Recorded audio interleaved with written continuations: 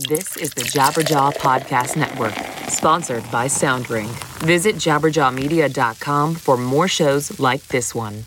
This Friday, your favorite emotions are back on the big screen in Disney and Pixar's Inside Out 2. It's time to greet your Team Riley! It's anger! Let me at him! Fear! Safety checklist is complete! Disgust! Ew! Sadness is in the house! Oh, no.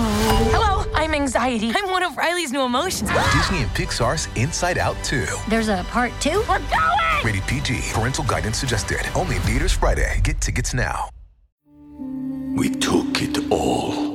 We brought them to our land. An endless night, ember hot and icy cold. The rage of the earth. We made this curse. Carved it in the blood on our backs. We did not see. We could not, but she did. And in the end... What will I become? Senua's Saga. Hellblade 2. Play it now with Game Pass.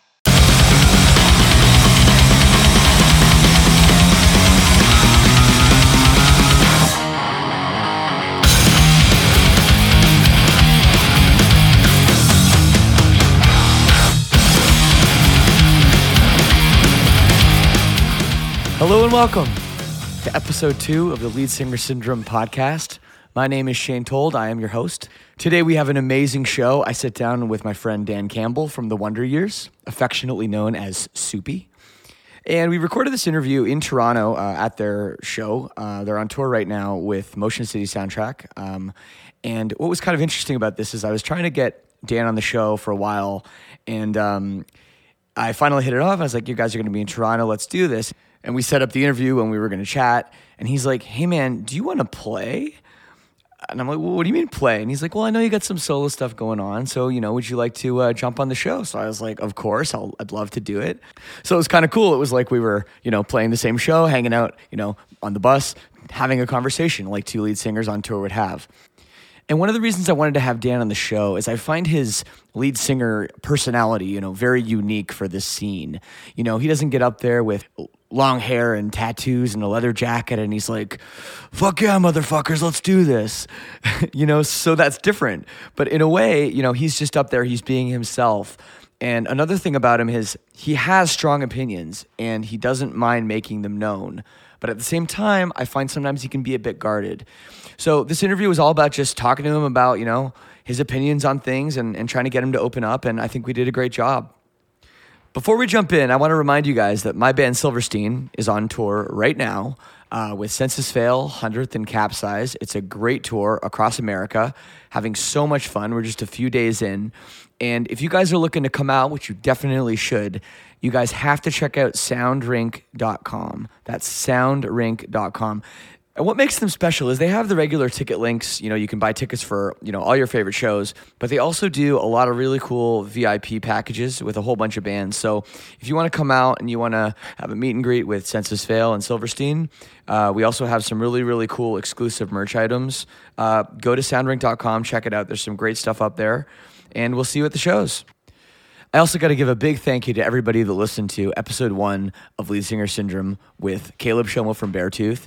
It was a great interview, and the feedback was so overwhelmingly positive. Thank you so much. Thanks for adding me on Twitter, Instagram, liking me on Facebook. All that stuff is super, super cool. Make sure you subscribe. Make sure you go on to iTunes or whatever you use for podcasts, and make sure you hit subscribe because that is super, super important too. Also, if you guys really like the show, if you could go on iTunes and write a review, preferably 5 stars, that would be tremendous as well. In fact, the praise was so overwhelming that I was actually a little bit bummed out. I only got one message on the Lead Singer Syndrome hate line. So I want more hate. Give me your hate. Maybe after this one, we'll have a little more hatred. So please give me a call at 1-657-666-HATE. That is the Lead Singer Syndrome podcast hate line. And please, really let me have it. I want to hear some hatred. Also, suggestions for the show, guests you'd like to see, email me, leadsingersyndrome@gmail.com. It's that easy. Send me an email and let me know what you'd love to see. Any feedback, I really, really, really appreciate it. All right, it's time for episode 2 of Lead Singer Syndrome and my conversation with Dan Soupy Campbell of the Wonder Years. So if you call me back, let me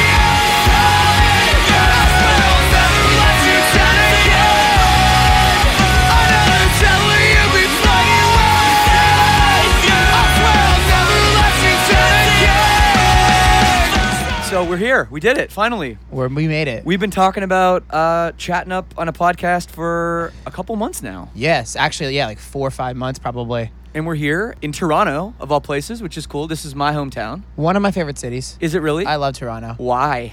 It's got just this cool, I mean, I don't know, the areas where we play, it's got this cool multicultural vibe.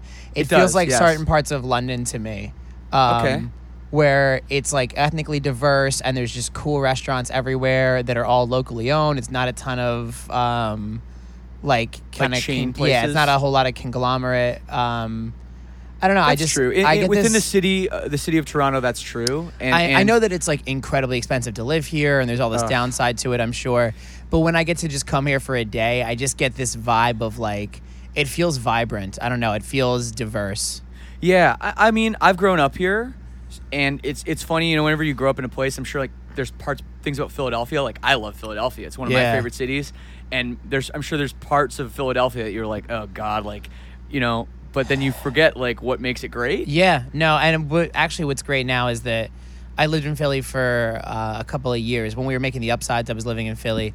And then when we started touring full-time, originally it was like, well, I can't afford rent. I just can't. Yeah. So I moved all my stuff into storage, and I slept on a mattress in my dad's basement for a while.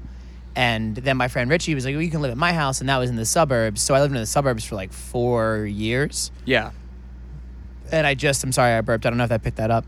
You know what? We're going to have to edit that, man. This Damn, is lead dude. singer syndrome, and, like, if they know that you're burp, burping and shit, this is, like, could be the end of your career. It's over for me.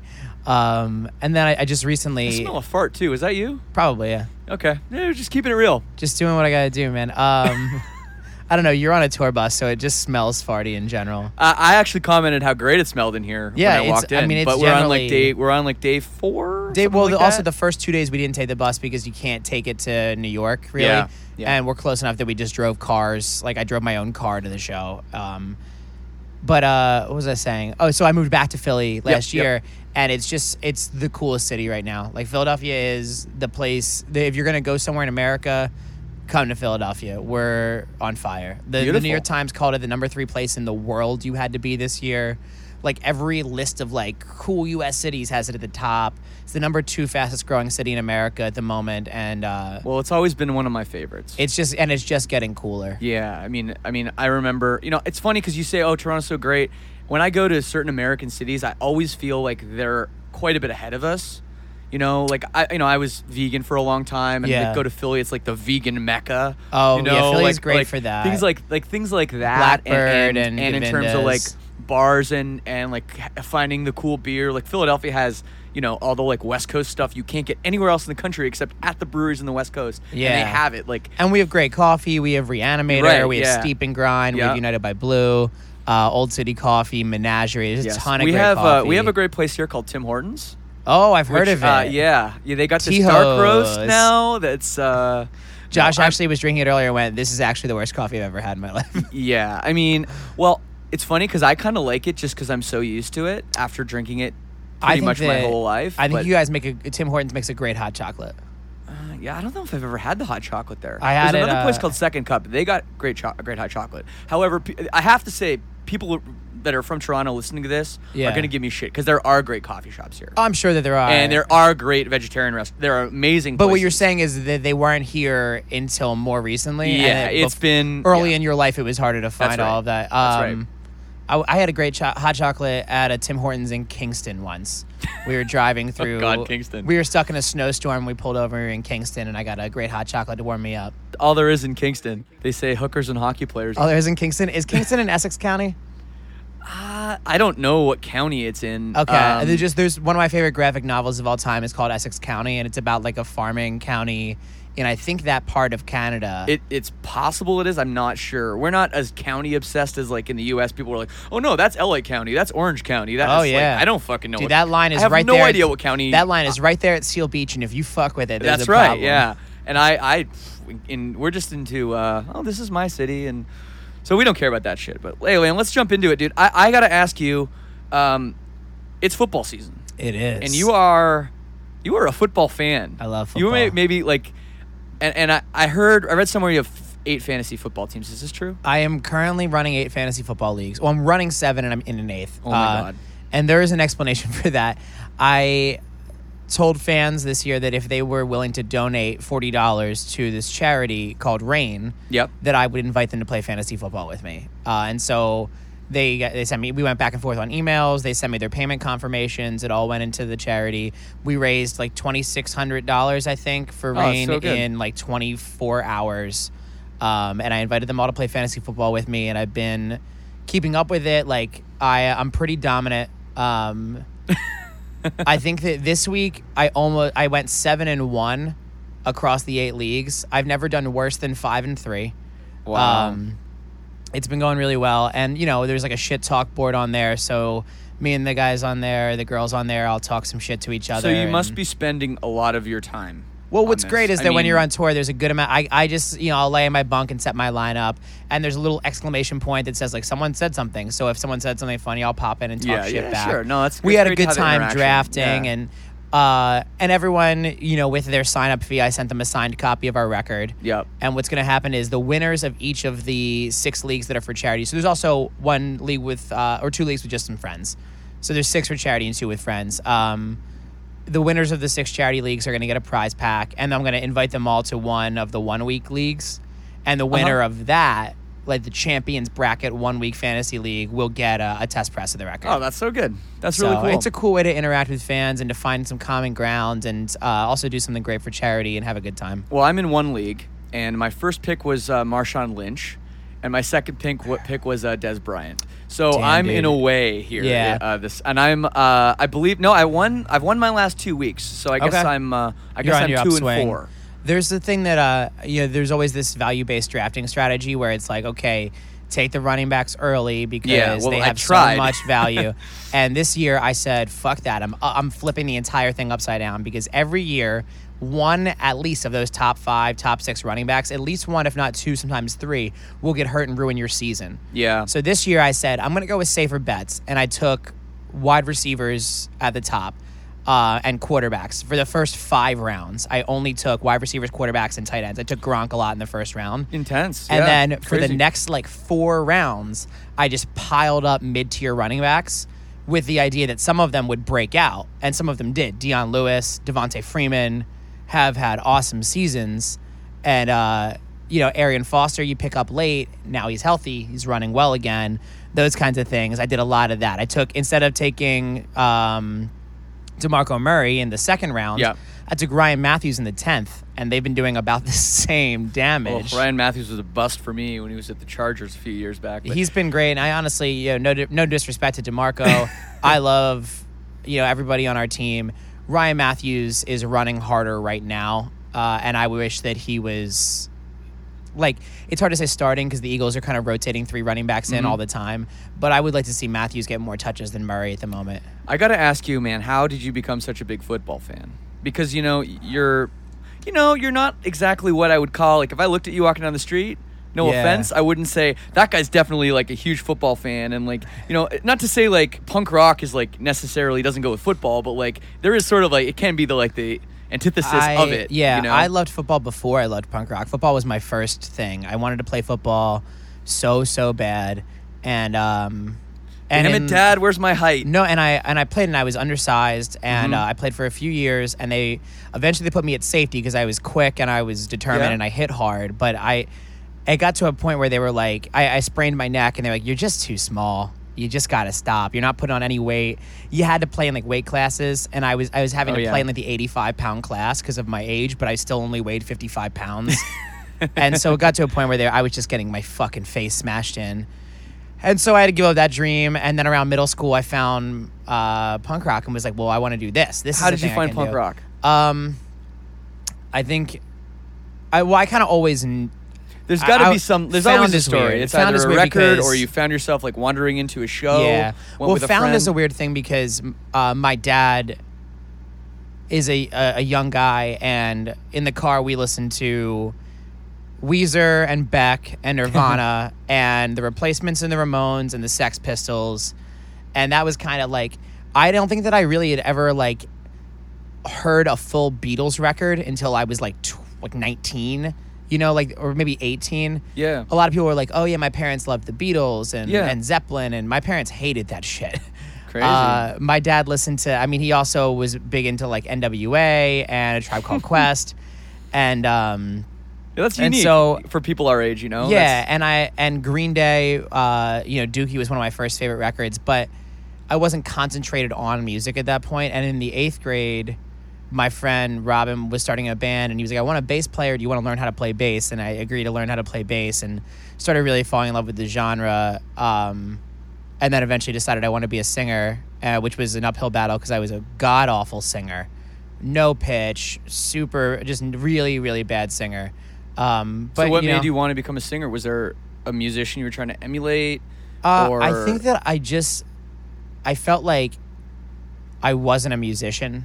You know, like I wasn't a great bass player. I don't have great rhythm, but I love the medium of songwriting. Like as an art form, the story that you can tell with a song. And I felt like I was more of a performer and a songwriter and a storyteller than I ever was a musician. And so I just kind of needed an outlet for that medium. And so that kind of, I was just like, I would like to be the guy that gets to tell the story. I want to write the lyrics. That was really the crux of it, is I want to write the lyrics. Yeah, because knowing you as a dude for a few years now, that's kind of where, like, I don't look at you, you know, this is the podcast is called Lead Singer Syndrome, right? So I haven't got a chance yet to interview that real, like, decadent lead singer rock star that, like, you know, is, like, hooking up with chicks left, right, and center and, like, you know, fucking blow in the dressing room, like that kind of thing. Yeah. I can't wait for that because that's going to be a lot of fun. But today is not that day. But today is not that day. And you are more of kind of like, you know, you used to be a teacher. That's, like, kind of what I get out of your vibe. You're, like, up there almost like it's this punk rock, like, class. Like, you want to teach people something. Is that true or is that not true? I think that I want to say something. And whether they... I think teaching can be... what's the word I want to use for this? I don't want it to seem like I know more than the people in our audience because I don't think that I do. I guess I'm not saying, I don't mean teach. I just mean it's I want to important for express people a to thought. take something away from Yes, it. I want to express a thought, and I want people to think about that. Whether they take something away from it or not, whether they agree with me or not, is less important than the fact that they heard it and they internalized it and they thought about it. That's what's important to me. So, you know, a lot of time, especially on this new record, we're expressing a lot of opinions, or we're bringing up a lot of topics that we think need talking about, and we're not telling you this is the right way to think about it. Think about it the way we think about it. It's not like, you know, we're not preaching. It's not brainwashy. This is no propaganda. It's more... here's a thing that maybe you weren't thinking about, and maybe you could start thinking about it. Well, lyrically, I feel like the new record is quite a bit different from your old stuff. I don't know if it's a conscious thing, but I feel like your new record it's less about things you're going through personally, maybe. Like, maybe it's more about external things. Yeah, that's well, right. so Like, exactly. like So, other stories But we think that it's both. So what we really wanted to do was find that middle ground, because what Wonder Years songs are at their very core, the base of them, the root of them, they're personal. That's what makes us who we are, and that's what makes us the Wonder Years and not Silverstein and not State Champs and not You Blew It. All of those bands are incredible, but that's not us. So the crux of it was, how do we maintain our individuality? How do we maintain our personality? What makes us us? And simultaneously write these songs that are dealing with these other topics. And so what we found were the topics that I was most concerned about, the topics I wanted to write about the most, there was a reason I wanted to write about each of them. And the reason was that they had each personally affected me in my life. And so what I realized I could do was write a song on both a micro and a macro level. So on a micro level, these are events that have impacted me. But then what we like to think we did on this record was, instead of staying on that micro level, some point in the song, we zoom out a little bit. And you get kind of the macro. And you understand the greater social construct that is influencing or caused those events to happen. But that's got to have... that dialogue can open up. Yeah, but the reason that happened has got to be because you're older, you're more comfortable in your skin, and you're smarter, to the point where... Because like, when you're, you know, band's been around for almost 10 years now, right? So when you're like 20, let's say 21, it's a lot harder to zoom out and see the big picture when you're just kind of in your own head and be like, sure, I'm upset, or this is my emotional response, to where now it's more of an intellectual response. Would that be accurate? There's definitely a thought with that. I mean, I'm not saying that that's more for me. I think that you are right in your diagnosis of me, that at 20, 22, 24, I was more selfish. I wasn't thinking about those issues. There are a lot of our fans that are 17 and already have a better understanding of an issue than I do at 29. And so I'm not saying that everybody in that age bracket is that way. I'm saying I definitely agree with you. And there's a song on the record called I Don't Like Who I Was Then that is speaking directly to the idea that I was thinking selfishly and I wasn't thinking about the bigger picture at that age range. I do think that also this record is angrier. A lot of people were talking about it being a sad record. We think of it as an angry record. There's all of these things happening in the world that we were just fired up about and we just wanted to kind of go out and sing about. Absolutely, man. I get that vibe. I want to talk about the show tonight because I'm playing. Yes, you are. And you graciously invited me to join you playing solo. And it's kind of cool because I'm working on a solo project now. And I'm sure it won't be launched yet when people hear this, but it's going to be launched very soon. And you're actually kind of one of the people I asked about this when I got it going. You remember that conversation we had? Very, yeah. Yeah, and because of the Aaron West stuff, and I was very interested in how you went from being like this, frontman of a band, where there's like a lot of people, different people kind of controlling things that are happening, to all of a sudden, hey, I want to do a solo thing where it's just me, I make all the decisions and all that. So I kind of wanted your take on it, and I'm interested in where you're at now with that and that project. There's as far as like where that project is, I'm currently writing a few more songs. I want to do a 7-inch. We're trying to figure out how that happens right now logistically, but I'm going to do it with Ace Enders again, who produced the record and who early November, yeah, who is basically the other member of the band. Oh, cool. To me, Ace refuses to think of it that way. He's like, I'm a producer and I'm doing what a producer does. But he's such a humble guy and such a wonderful songwriter and an incredible musician and just a warm person to know. He is, yeah. That's just kind of his prerogative. But the band, the project wouldn't be the same without Ace. Yeah.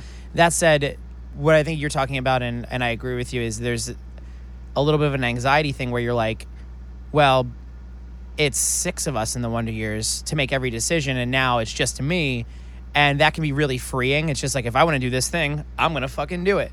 And, like, nobody can stop me. If I want to play a show, I can just go do that in my Honda Civic. And I don't have to ask anyone if they're free. If I want to do a full band show, obviously, sure, I have to, but I have the option of just going with a guitar and playing. If I want a merch design done, I don't have to have anybody okay it. If I... want to put out, or if I want to write some songs and put out a record, I just sit in my apartment and write some songs. Does it ever scare you though that like since it's all your opinion, like maybe you need somebody to bounce an idea off? That's what I was gonna say. I think this shirt design's cool, and then I print it, and it's like everyone's like, "That's the ugliest thing I've ever seen." So that's the difficulty. Then is that you lose like the backup. You know what I mean? So like if we're writing a Wonder Years song and we're stuck, well, there are 6 heads trying to figure out what the next part of that song is. Exactly. If I'm writing an Aaron West song and I'm stuck, it's like, well, I guess I'm done for the day. Like, I guess I'll play Madden. Fuck me. Like, but I mean, I guess like venturing into this, it's scary because I'm in that process right now, and it's scary figuring this stuff out. And as much as I do a lot of the writing and stuff and stuff for Silverstein, when it's just me, I'm scared. And I wonder now, you've gone through this, you've done a record, quite successful. Acclaimed record. I think it's great. Thank you. And do you think that coming out of that, you're a lot more confident person after going through that, and now I'm a more bringing confident, that back into? I'm a more confident musician, for sure. I really was a terrible guitar player before I started the Aaron West project, and I'm still not great, but like I play guitar on one of the songs that we do now with Wonder Years, when Matt gives me his guitar and goes and sits behind a second drum kit. And I feel confident enough to play that, whereas I would not have before this. Yep. I was more confident in helping with the songwriting. Wonder Years, if there's anything they need, it's another guitar player. Oh, yeah, we don't have enough of those. Well, it still remains at 3 when we do that song, but we add another drummer is the issue. And I felt more confident helping with the songwriting. But as far as, like, in general, it's such a different thing what I do with Aaron West, because it's a character piece, and it's almost acting on stage, or I like to think of it as kayfabe. I think of it everything in professional wrestling terms.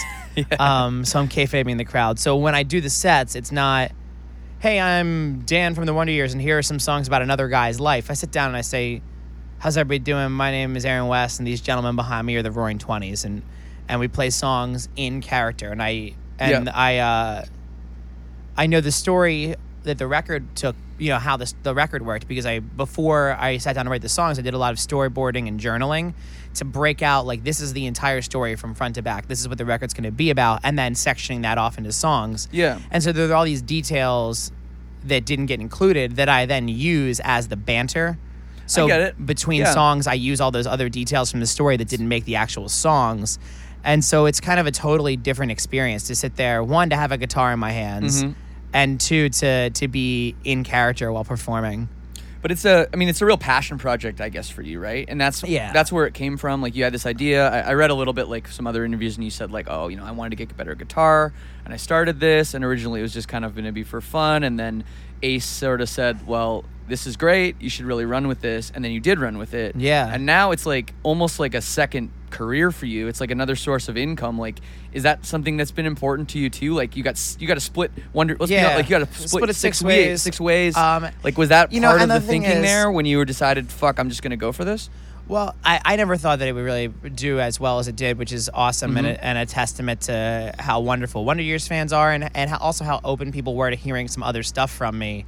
Yeah. But yeah, it definitely, like, it's different now than I think it, like, when I was, like, listening to your band when I was in, high school or early college, and people were buying records. Things were, like, a little different.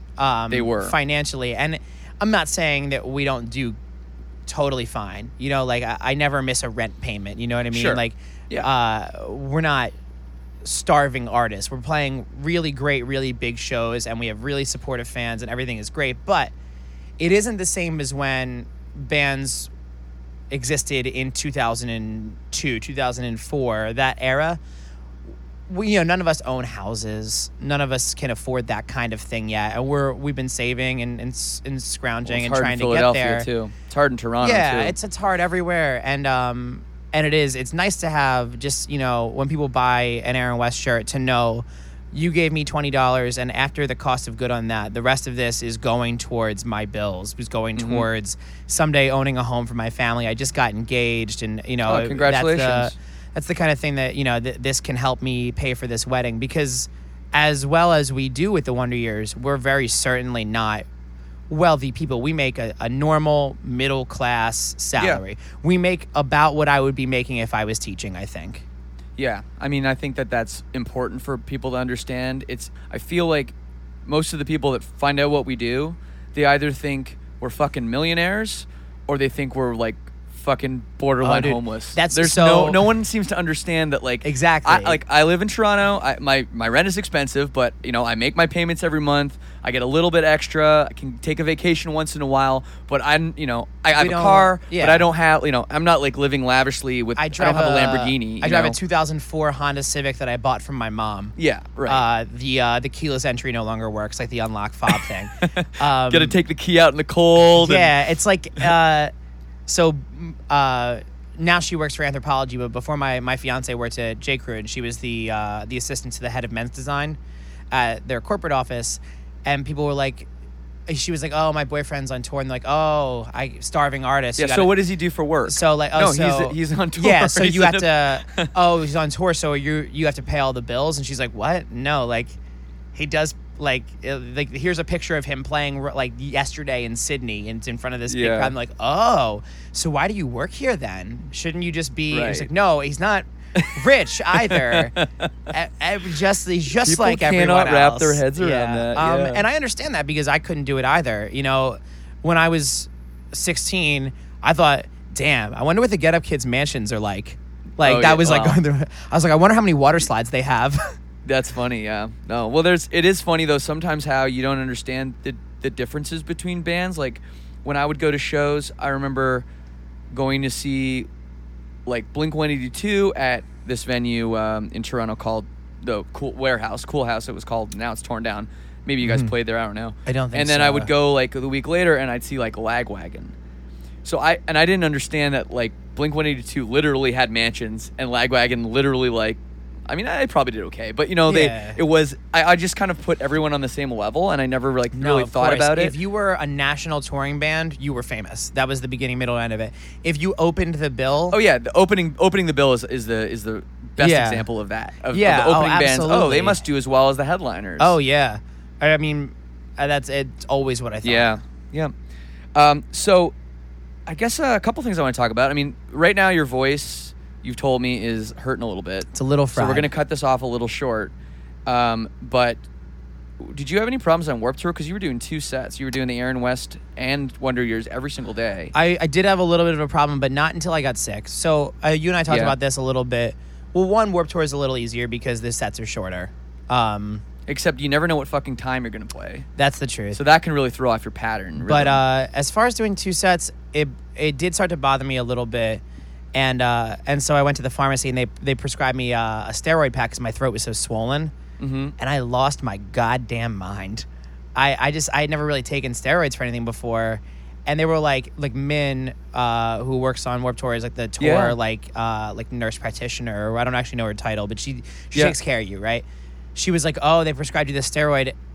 If you get real sad or angry, know that that's why. Holy shit! And I was like freaking out, like getting in arguments with people, like in our band and other bands, like punching things, slamming things. That's weird for you too, because you're a fairly even-keeled dude, and you don't drink or anything. No. You're a straight edge dude. So, and I couldn't figure out why I was so upset, but I was so upset, like deeply, deeply sad and angry, and like acting erratically on stage. In Baltimore, I climbed a tree and jumped out of it at the end of the night, and just. I just didn't know what to do with all of and then I was like, oh, it's the steroids. Man, I can't believe that would have that effect. Like, you know, and Kennedy hurt his wrist right before this tour, and they gave him a steroid pack, and he said he's feeling the exact same way. He's snapping at people. Yeah, he tried to fight me in the venue earlier. Yeah, that doesn't surprise me at all. Kennedy's even more of like a peaceful dude than I am. He is, yeah. I think he told me after Warped Tour ended, he was going to go on some like retreat in like the Pacific Northwest. Yeah, or he just goes like he's going to go hiking camp with my dog and my fiance for whatever, however long. Like, I'm going to go hike Machu Picchu. Like, okay, but you're going to be okay. Your voice is okay tonight. You're going to get through the show. It should be fine. One of the reasons I enjoy doing this podcast so much is that I get to bring brand new music, great music, right into your ear holes.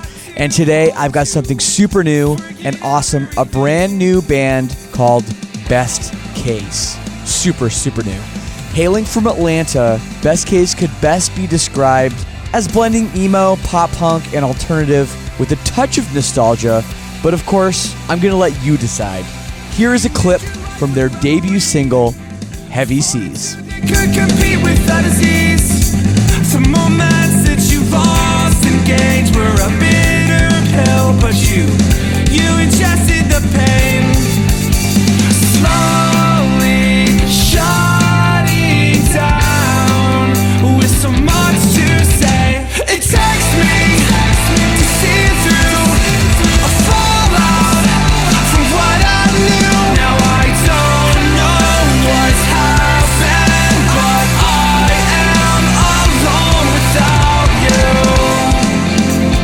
you. There it is, great stuff, and check out the very emotional video for the song on YouTube as well. The whole album is out July 12th. Make sure you follow the band on whatever streaming service you use as well, because you do not want to miss it. It's produced by Zach Odom and Kenneth Mount, Mayday Parade, and Cartel, and the band also features drummer Ben Cato, known for his work in his previous band, The Dangerous Summer. We love them around here. So go check out Best Case. It's brand new, you heard it here first, and thank me later. Head over to bestcase.band for links to everything, or simply search for Best Case wherever you get your music.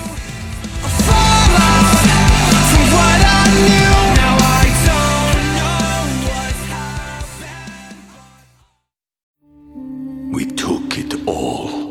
We brought them to our land. An endless night, ember hot and icy cold. The rage of the earth. We made this curse. carved it in the blood on our backs. We did not see. We could not, but she did. And in the end... What will I become? Senua's Saga.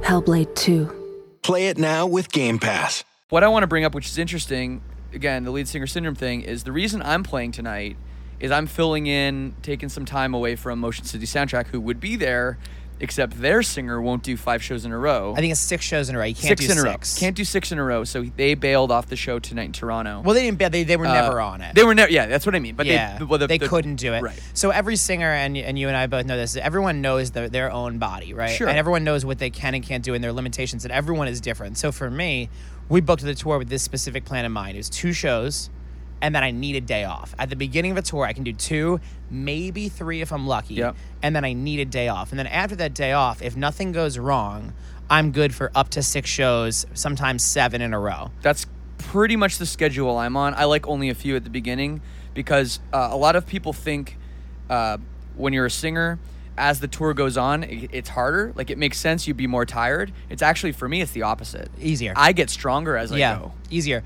The only 2 things that can throw a wrench in that, like I said, Warped Tour, one of the things that happened was I got sick. Yeah. And if I get sick, that's that.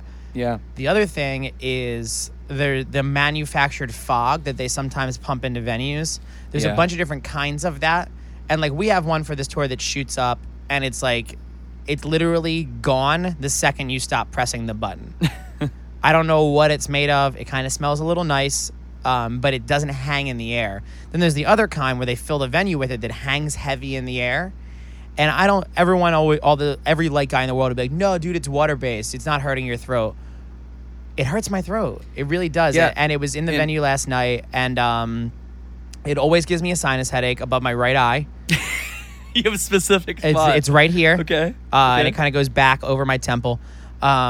I'll always get that when there's too much fog in the room, and it dries my throat out. And throughout the night, I'll notice I'm having trouble singing, and then the next day, I'll really struggle. And so last night, the venue was pumped full of it, and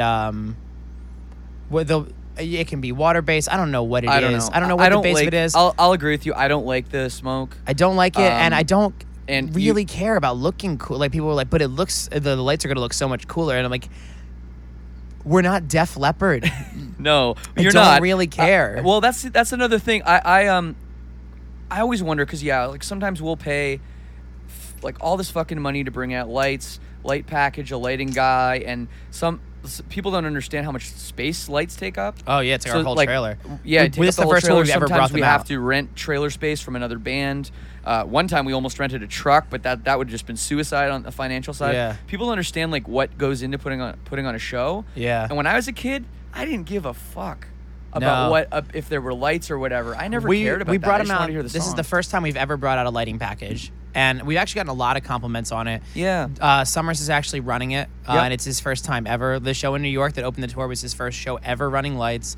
He's doing an awesome job with it, and it does look cool. It does. Yep. But it is secondary to me to what songs we play and how we play them. We thought we should try and add something new, and we're excited about how it looks.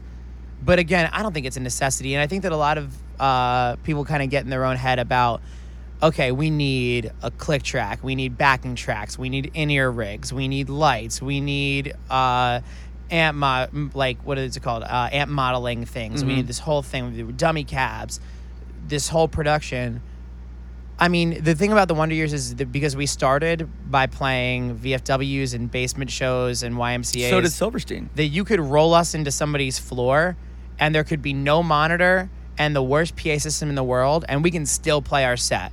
Yeah. We don't need any of that shit. Well, in Silverstein, it's nice too, to have some of it, but we don't need it. Yeah. I mean, I think as funny as this is to some people, and I mean, I think, Silverstein and Wonder Years, we're more on the same level in terms of like a punk rock band and where we come from and what we believe than maybe people would say, because our music is different, and sure, and stuff. But it's the same thing. And different with us. People will tell us both how not punk we are. The only thing we, which is fine. The only thing we do play to a click track. Yeah. We would never. Silverstein will never use backing tracks.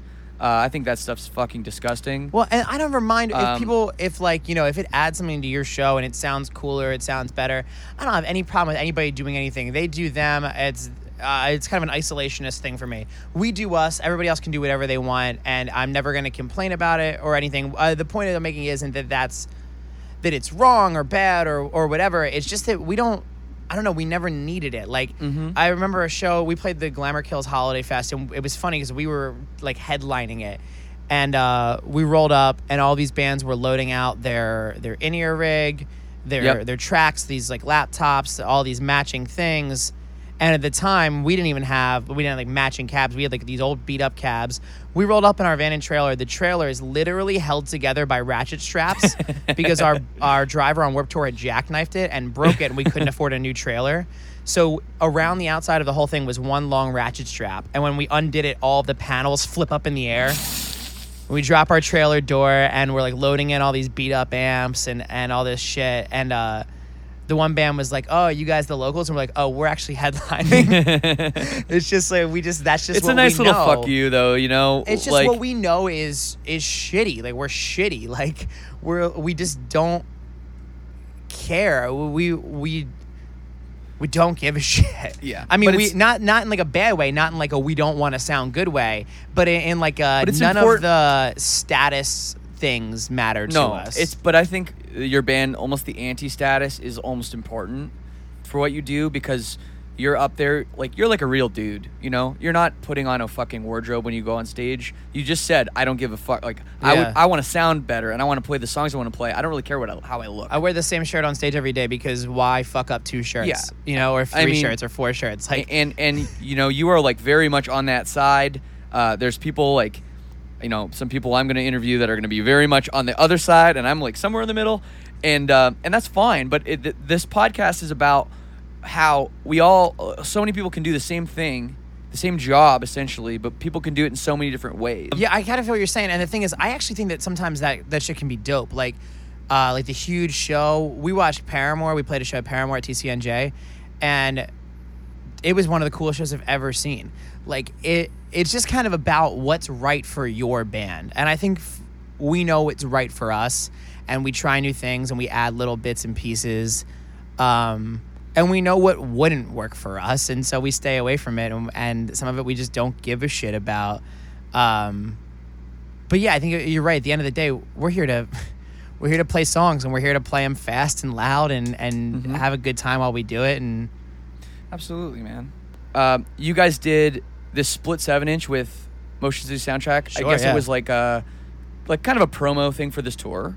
Yeah, it was supposed to be. And it actually ended up. It is so cool. Tell the people what you guys did because I love the idea so much. Yeah, there was a delay in the pressing, which is why we don't actually have it on tour. We had to sell it online, and it's all sold out now. But I've had this idea forever, and it came to me with the thought that like, oftentimes rappers will rap on each other's beats, and I always thought that was sick, but there's really no equivalent to that in our world. Yeah, and it's hard to do because once you hear a song, the it's melody in your head and the forever, lyrics yeah. are forever there. So we had this kind of golden opportunity with Motion City. They said we want to do a split for the tour. Let's think of something cool. And I was like, I already know.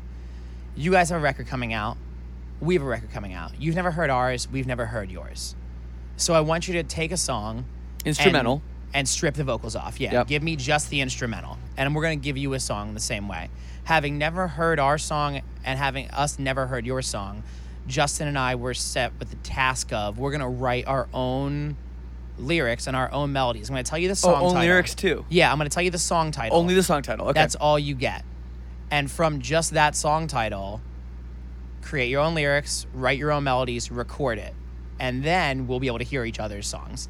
So it was cool for me, and what I wanted to do for it was take scrapped lyrics from the record and put together a song from those. So there are a ton of lyrics, and I'm sure you have this too. You have a lot of lyrics and a lot of lines that don't end up getting used from the record, and they kind of go into a scrap pile. And I wanted to pull from them and work out a song out of those lyrics that didn't get used, so that in a way it felt lyrically like an extension of our record. And then specifically, I ended up writing something that answered Cardinals from the other perspective. So in Cardinals, I'm saying, if you call me back or let me in, I swear I'll never let you down again. And then this song is the character, the subject of Cardinals answering back, well, where were you when I needed you? And so I think that's kind of a cool way, to work that out. And so it ended up being lines that went unused on the record, a lot from the original draft of Cardinals that then got flipped into a song answering that song. That's a cool way to do it. Yeah. So you've heard, so this is all done. So you've heard his version. Yeah. And what was your take on it? Like, was it anywhere near the same as, because I haven't heard the songs, were they anywhere near the same as your vision, or was his so off the wall for you? Certain things were really off the wall. So one of the things that'll happen though is that, so you're already, there's a song that exists there. So you're locked into a tempo, you're locked into a key signature, you're locked into a chord progression. So what you're able to do is no longer infinite, right? So he has to do something, and there are cues we get as songwriters. It's like, okay, the hi-hat's close and the guitars are clean and the bass is low. I should probably sing down the octave. Okay, we're on the crash cymbal, we're on the ride cymbal, and the guitars are distorted and everything's loud. Right. I should probably sing up the octave. Those kinds of things cues. like, and this is good for people that are trying to write vocal melodies and shit. It's like you got to decide too. Like, am I going to come on the downbeat, or am I going to come in on the vocal on the offbeat? Yeah, and or is there where structuring the phrases? Like, where was his and yours similar to each other? So the phrasing in the verses was similar, but what's interesting is there's an instrumental break in the song that we had as just an instrumental break that he, hearing the song, read as this is probably the chorus. And so he wrote a part over that we didn't sing over. And then over a part that we had as the chorus, he has this like kind of an out chorusy part. And then during the bridge where I'm singing, he decided to do a spoken word part where I told him the song was called A Song for Patsy Cline, and he found the news article that announced her death and reads it. So cool. And it's this cool spoken word part over the bridge. So he did some really creative things with it, but it's interesting just to hear and I did kind of the same thing with their song. It was like, oh, I didn't realize this was the chorus. I just started singing here. Like, oh, you did a pickup here. I didn't even think to do that. I would love to be a part of some kind of project like that. It's really cool. If you could do, if somebody had just a instrumental track and gave it to, I'd love to hear, give it to 10 singers. I want to hear what 10 different guys would do or girls would do. Chris Farron did a cool thing similarly, and I think it was with Tim from Cursive, but I might be getting that wrong, where they each wrote a song and then they sent each other the chords and the lyrics, but nothing else. Not the time signature, not the tempo, not the feel, not the melody. Just here are the lyrics and here are the chords, and record a version of it. And I thought that was really neat. Yeah, because those songs would be very similar, I think. Yeah, right? I think because the chords and the lyrics, the melody will change, but the songs, it can't get too far away, but it's going to be a rendition of it, which is neat. Yeah, I remember when I was younger, like Oasis did something where they took the sheet music from their new record and just gave the sheet music to a bunch of New York City subway musicians. I just said, just play this song, and they got a bunch of different versions of it that way. Yeah, that's very, very cool. You had a great fucking debut on that record. That new record was top 10. Super proud of that. Yeah, we worked very hard for that. Are you guys sticking around on Hopeless? I don't know. Did you finish your contract now? That is the last record for Hopeless, okay. And we have a great relationship with them, so that is definitely a possibility. They're terrific. We did Silverstein. We did signed to 2 records with them, and then we actually ended up doing an extra one with them, and they're terrific to work with. Yeah, they're really great to work with, and so it's just going to be about. We don't, it's at a point right now where, for the first time ever, we are no longer we've never been free agents, really. Yeah. And so we're just in the position to just kind of be like, okay, we love what we have at Hopeless. Is there something that fits what we're looking for more or less, or are there other ideas out there? It's the kind of thing where it's almost like I bring everything back to football, but it's almost like, okay, you love the team you're playing for, you love the system you're playing in, you love the coach. There's a really good chance you're going to re-sign with that team, but you should at least hear what other people have to say about it, right? Yeah. So we'll Take listen to some dinners. Get them to wine and dine you. There's no question that we'll listen to some conversations. I think it's good too, and I think it's good to always be thinking what is coming next, because this fucking industry is changing so rapidly all the time. That's for sure. And especially with how there's the streaming stuff and all that, it's making things really changing everything up so much. Not to mention, there's so many of the like global markets that you got to think about, like what labels have the best international stuff. Yeah, and 'cause Hopeless all has a that's wonderful becoming- international team, which is great. They do. too. Like, we you know, I know all those guys. Yeah, super we well, have a so. ton of great stuff to say about Hopeless. I think that a lot of Terrific. times, like, you know, you would hear about like Bayside or whatever at the end of their deal with like Victory, and they were like, "Oh, thank fucking God, we're out." Well, hey, you know, we were there And- too, Yeah, yeah. exactly. I've heard things from you Yeah. too about it, and you know, and other labels like that have just been like, you know, and I'm sure not every band on those labels had those same experiences, but there are times where labels and bands have a really seriously like aggressive relationship with each other. Yeah. Vehemently don't like each other. Yeah. We with- like Hopeless. We liked Hopeless too. We're on Rise Records now. We moved on, and it was nothing to do with Hopeless and how they treated us. Definitely, they were terrific. You know, or how they knew how to sell records, and they were great to work with. It was just for our band. We felt like we needed to keep moving. We need to keep progressing all the time, and that's why we ended up. So yeah, I mean, like I said, so we really like Hopeless. There's no like animosity there at all. The relationship is really great, so there's a really good chance that we'll just stay on Hopeless. But Sure. there's also, you know, that doesn't mean for Anything sure. could happen. Anything could happen. You know, we were thinking about maybe signing to Bad Boy.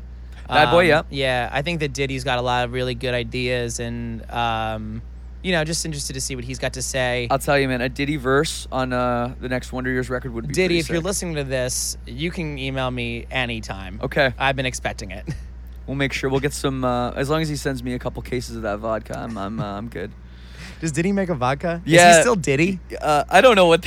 He might not no even be idea what Diddy he is. anymore. The funniest story I ever heard about Diddy. Well, it's not the funniest, but it's a story that's related to me personally. My brother-in-law works in Las Vegas. Yeah. And I guess he does like some special event coordination, and I guess it was some Chinese billionaire's birthday, so they had all these celebrities come, and it was like the most lavish like party ever, and Diddy was there, and Diddy like went up to make like a speech for the guy's birthday. Was like, yeah, and my vodka. I can't remember what the vodka's called, but he's like, and everybody here gets a shot of my vodka. Everybody, you know, and then my brother-in-law's like, fuck, how many cases do we have? We have 3 bottles. What are we going to do? Yeah. So he spent the whole night like calling around every favor in Las Vegas to try to get this fucking shitty vodka because all of a sudden he's like, could you just give us a heads up? Yeah, maybe just tell me when you're going to give away cases of vodka. Yeah, right. So I don't know, man, but it's been nice talking to you. I know your voice is hurting, so we'll cut this short, but hopefully the fantasy football continues to be great for you, and the voice comes back, and the tour's awesome. And thank you, man. I'm excited to hear you play tonight. Yeah, I'm pretty nervous, dude. Like, I did some shows on Warped Tour, you know, the Acoustic Basement, where you get like a few hundred in there, maybe max, couple hundred. Yeah. This is gonna be a big show in my own hometown, and all my friends are all huge Wonder Years fans. Oh, that's very nice of So them. I was like, yeah, I got like 10 guest list spots. My friends are like, we already have tickets. Perfect. So so they're all gonna be here. So it's gonna be Fuck like yeah. I'm a little nervous about it, but I'm sure you'll kill it. You're a consummate professional. Oh, thank you, man, and I appreciate you you asking me and inviting me to do the show. It's we're excited to have you. It's gonna be special. Cool, man. Well, thank you for doing this with me. All right, it's Lead Singer Syndrome. That's with what it is. Dan Soupy Campbell. That's who I am. Peace out. Later. So there it was, my conversation with Dan Soupy Campbell of the Wonder Years. I guess I should maybe talk a little bit about the solo stuff. I haven't made any official announcements, but people keep asking me, and I'm sure they'll ask me even more. So yes, something is coming. Yes, it will be fairly soon. And yes, it's awesome. So keep your ear to the ground about that. And next week, we have another amazing podcast. So please subscribe, and we'll see you next Monday. That's when the next episode will be up. I'll leave you with one of my favorite Wonder Years songs. This is Lead Singer Syndrome. Thanks a lot. Peace and love.